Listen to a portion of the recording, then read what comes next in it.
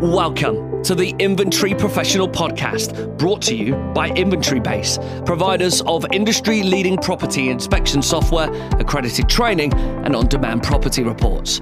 Join us as we discuss the latest news, legislation, and all things property, hosted by our very own inventory expert, Sean Hemming-Metcalf.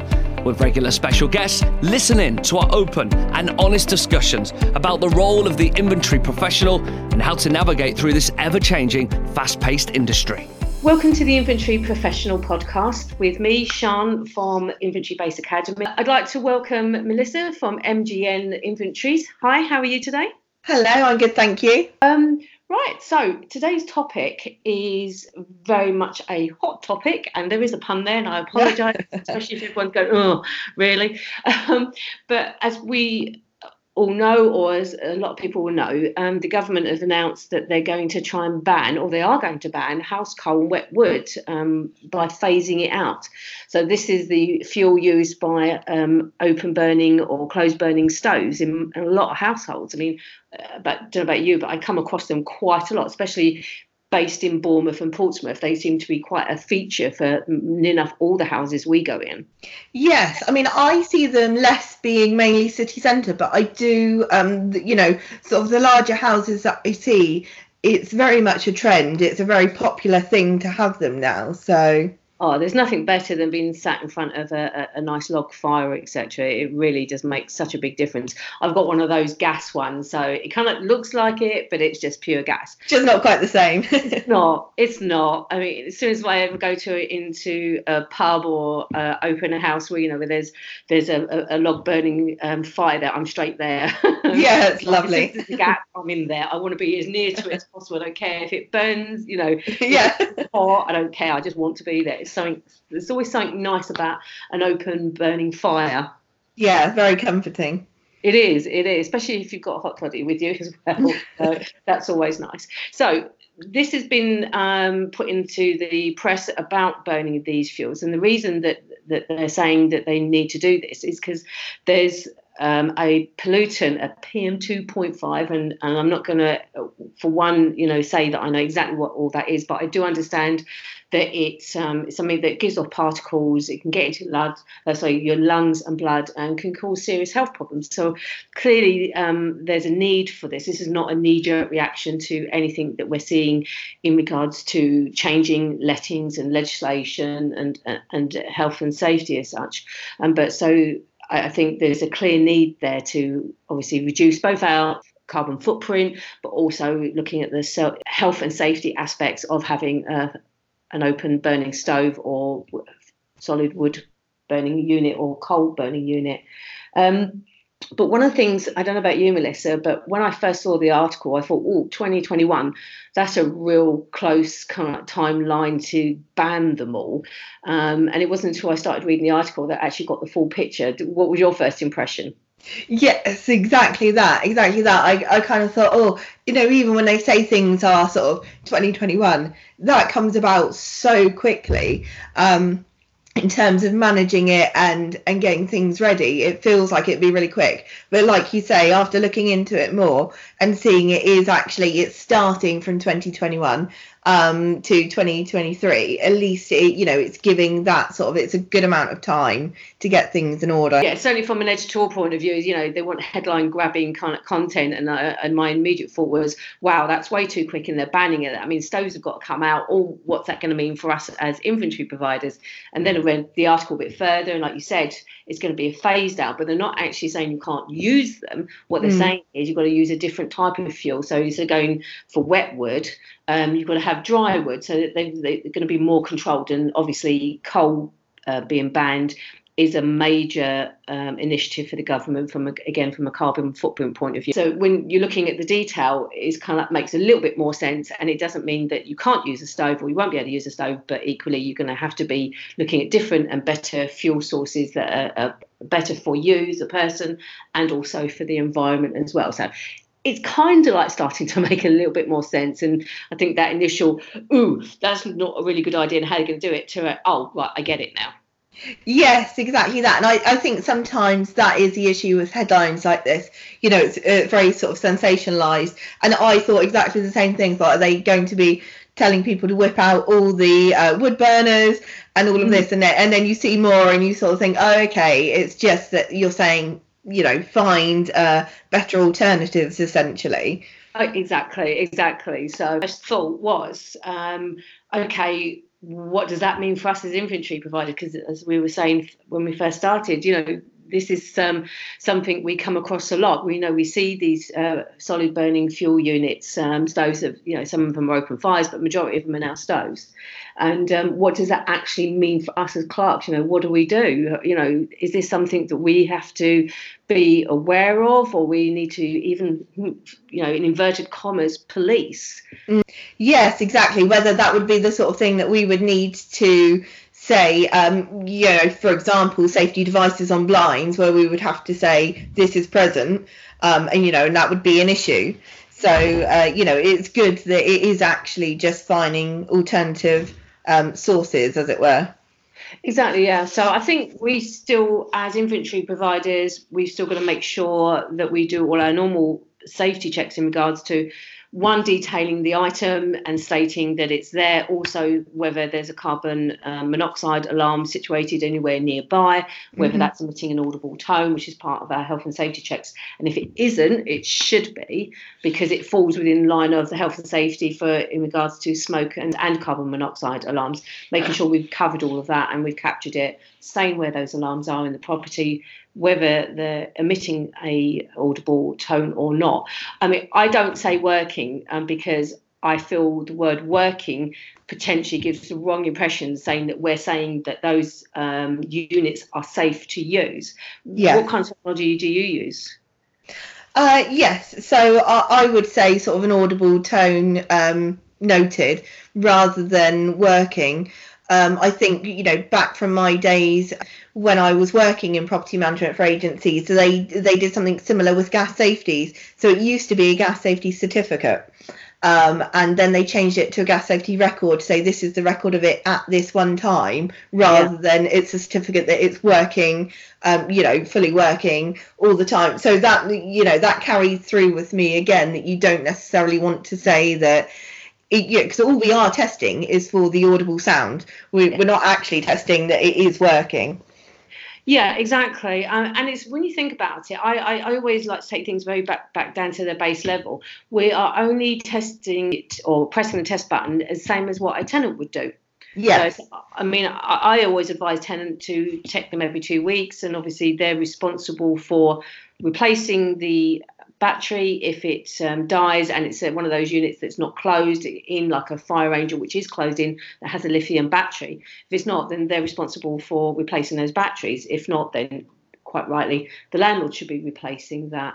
But I always say to tenants, every 2 weeks, it's for your health and safety, make sure you test them. And certainly at interim we test them, and we also test them at checkout, because then that's giving the landlord or the managing agent the heads up that not emitting an audible tone, that they've got time to get it fixed and or replaced, or actually put in place if there isn't one pre-existing, as there should be.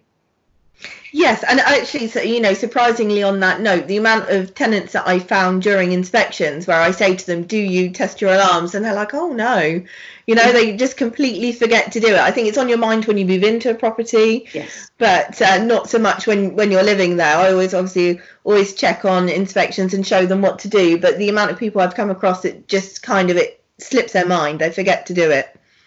Yeah, no, do you know what? That is totally my experience, as well as the amount of people that insist that we check them at the point of check-in, which is quite right and is part of the law, that the alarms have got to be emitting that audible tone. I think the actual law, and I'd actually have to double check this, says it's working, which again, like I said, is a bit of a grey area from our point of view, but certainly emitting that tone. And then they insist on that, and quite rightly, and they sign to say that within the report or your check-in report, especially if you've got a standalone one aside from the inventory, but certainly should be in the inventory. But like you said, then afterwards, that's it. It just doesn't even get thought about, and until, to be honest with you, often until the end of the tenancy, or it bleeps and it's trying. Yeah. That's it, exactly. Or until it bleeps, and then all of a sudden they sort of think, oh, what's going on with this then? Yeah, exactly. And I mean, I've got a very much a personal story in regards to working alarms, or alarms that emit an audible tone. My son recently bought a house. They had an alarm, went to work, everything was fine. A little while later, got a call from a neighbour, your alarm's going off, pops back home.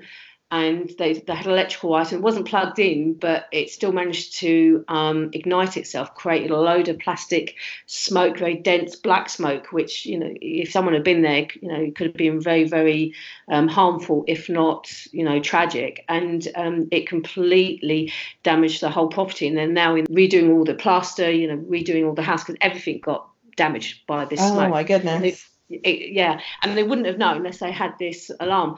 And yet, when he moved into a rented property, I went with him and looking at the property report, and the provider had missed the fact that there was no alarm on the first story. So it's like a maisonette, so you should have one down on the bottom story, the first story, and one on the second story. They didn't have one on the second story, and the one on the bottom story didn't work. And the report said that there was no tone, or it actually said it wasn't working, but then the agent didn't do anything about it.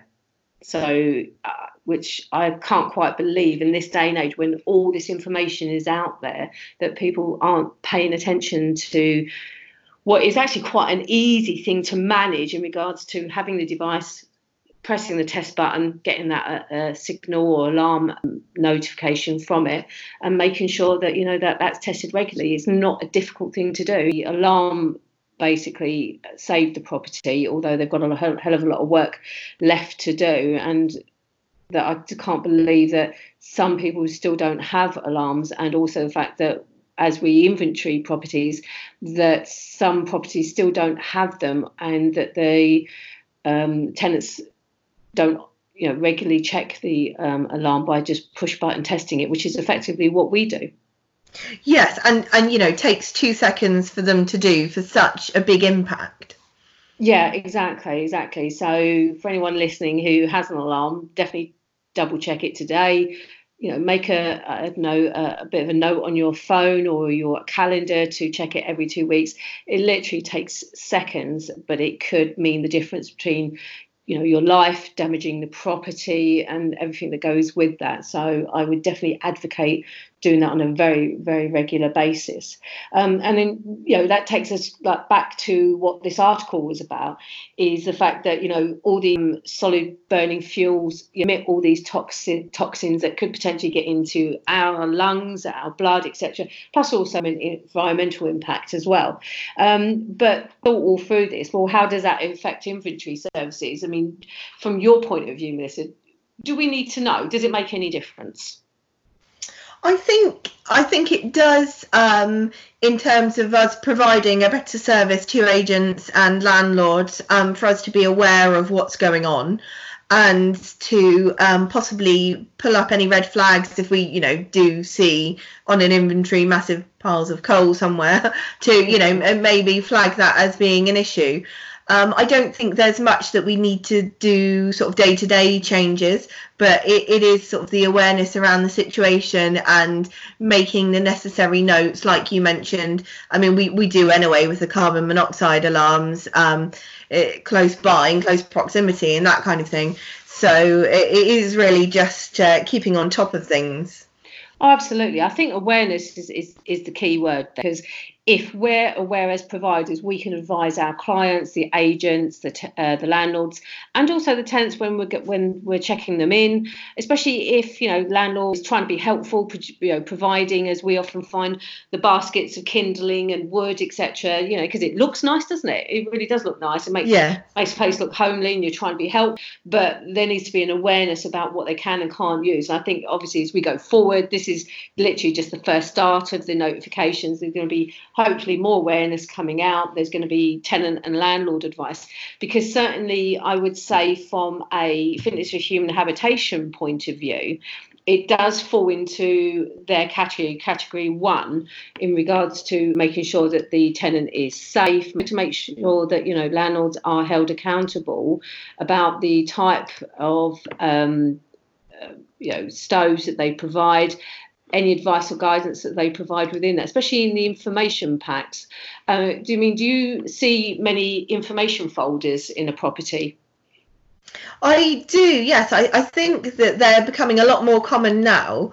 They're in years past, I haven't seen so many of them, but there's been a real sort of trend of them now, and landlords trying to be actually much more helpful and covering a range of things, whether it just be appliance manuals. Now sometimes I see lists of local doctors, dentists, play parks, lots of things, local schools. So I think that there's definitely a trend of people putting more and more information in, and perhaps if the landlord's trying to be helpful about the sort of things that you can burn in the stove, that that maybe needs to be updated if they are saying coal and wet wood.